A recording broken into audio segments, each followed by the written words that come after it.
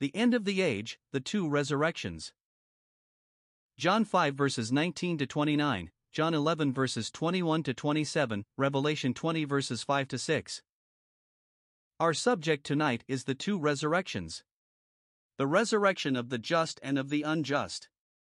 The one takes place at the beginning and the other at the end of the millennium. The Lord Jesus will judge the living and the dead. 1 Peter 4 verse 5. I do not think anything can be clearer than the language in Revelation 20 verses 5 to 6.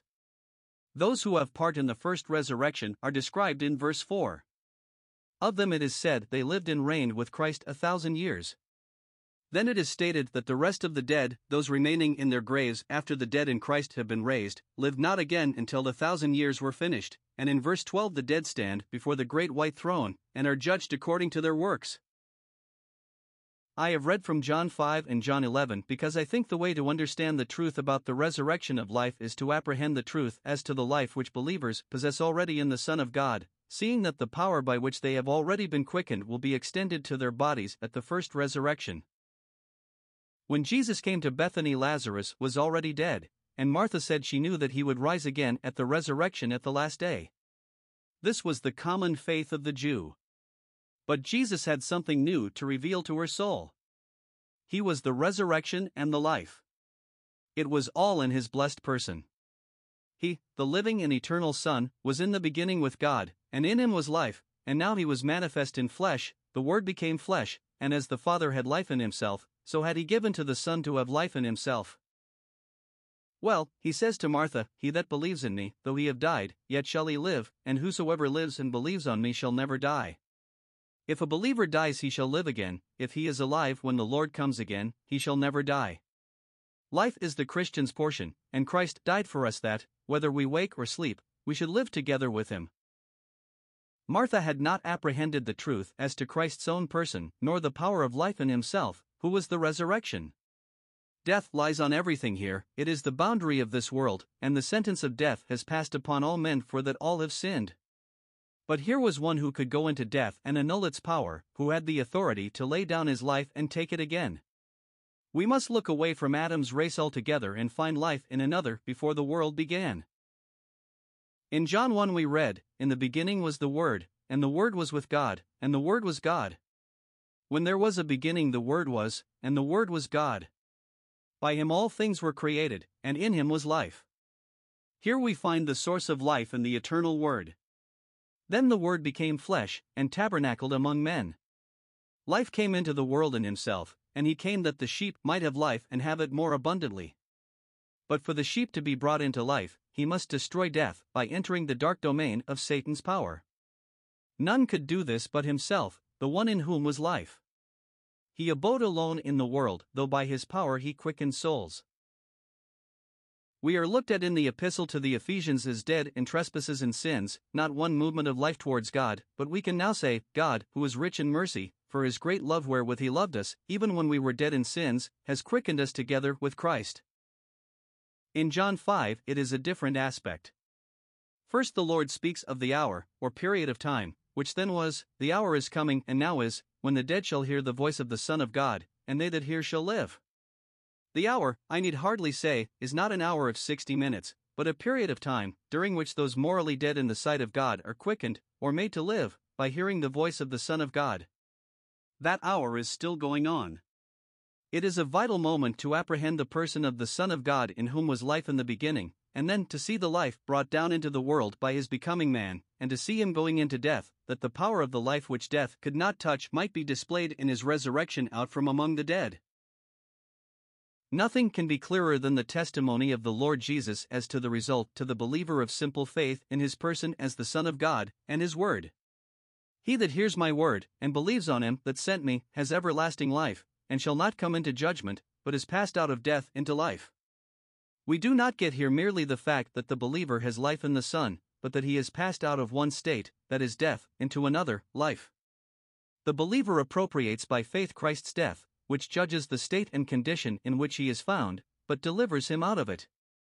Life in the Son is in a new sphere outside this world of death, and is characterized in us by knowledge of the Father and Jesus Christ whom he sent. What a wonderful truth to be proclaimed in such a world as this, which in the sight of God is but a large graveyard. Think of the great metropolis with its cemeteries and thousands of dead, and think of the thousands of so-called Christians in Christendom who are still dead in trespasses and sins. Do you want to be sure that you will have part in the first resurrection? Then listen to the voice of the Good Shepherd now. He says, "My sheep hear my voice, and I know them, and they follow me, and I give to them eternal life, and they shall never perish, neither shall any man pluck them out of my hand." The voice which called Lazarus back to life in this world is the voice which calls souls dead in sins out of their graves into spiritual life to return to a state of death no more. If you are a believer in the Son of God, then his own word is that you shall not come into judgment. He endured the judgment for us, and closed the history of the believer as a child of Adam in his death under judgment, that we might live in him beyond the judgment, and this life can have nothing to say to death. It is the life in which he lives, inseparable from himself, and brings us into his relationship as man with his Father and his God. Hence, on the first day of the week, the resurrection morning, his message to his disciples was, "I ascend to my Father and your Father, and to my God and your God."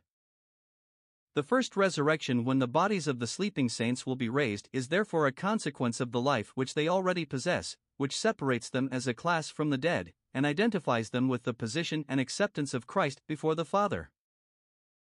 We see elsewhere in Scripture, 1 Thessalonians 4, that the living, those believers who are alive when the Lord comes, will be changed in a moment and caught up to meet the Lord in the air. But in John 5, the Lord goes on to speak of another hour, or period of time, in which all that are in the graves shall hear his voice, and shall come forth, the doers of good to the resurrection of life, and the doers of evil to the resurrection of judgment.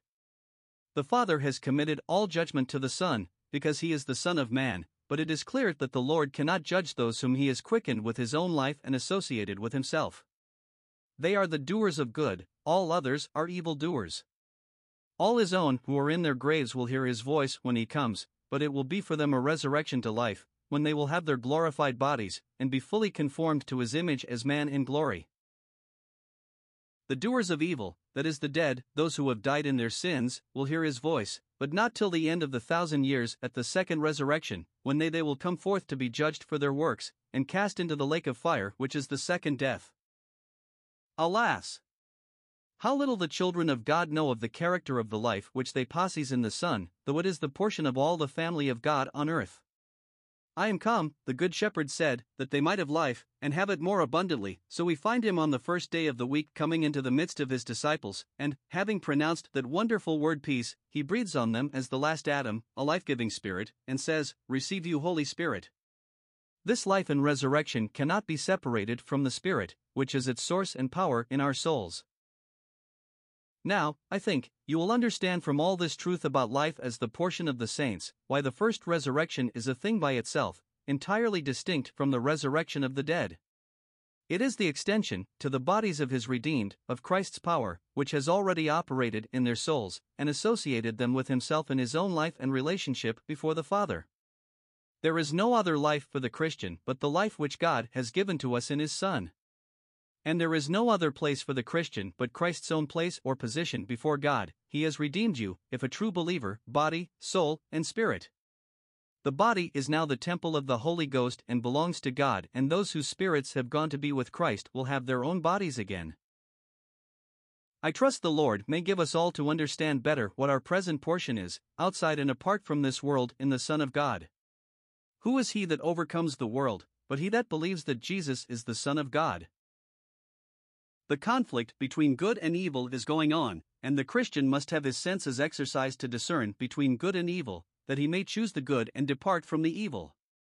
We have to go on with the daily duties of this life, but this life is passing away.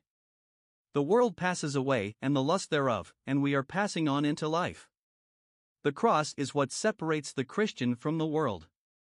Christianity is a living power where the spirit is ungrieved, but a dead letter, without life or power, where the conscience is not exercised nor the heart satisfied. We see how the Lord connects resurrection with the gift of eternal life in John 6.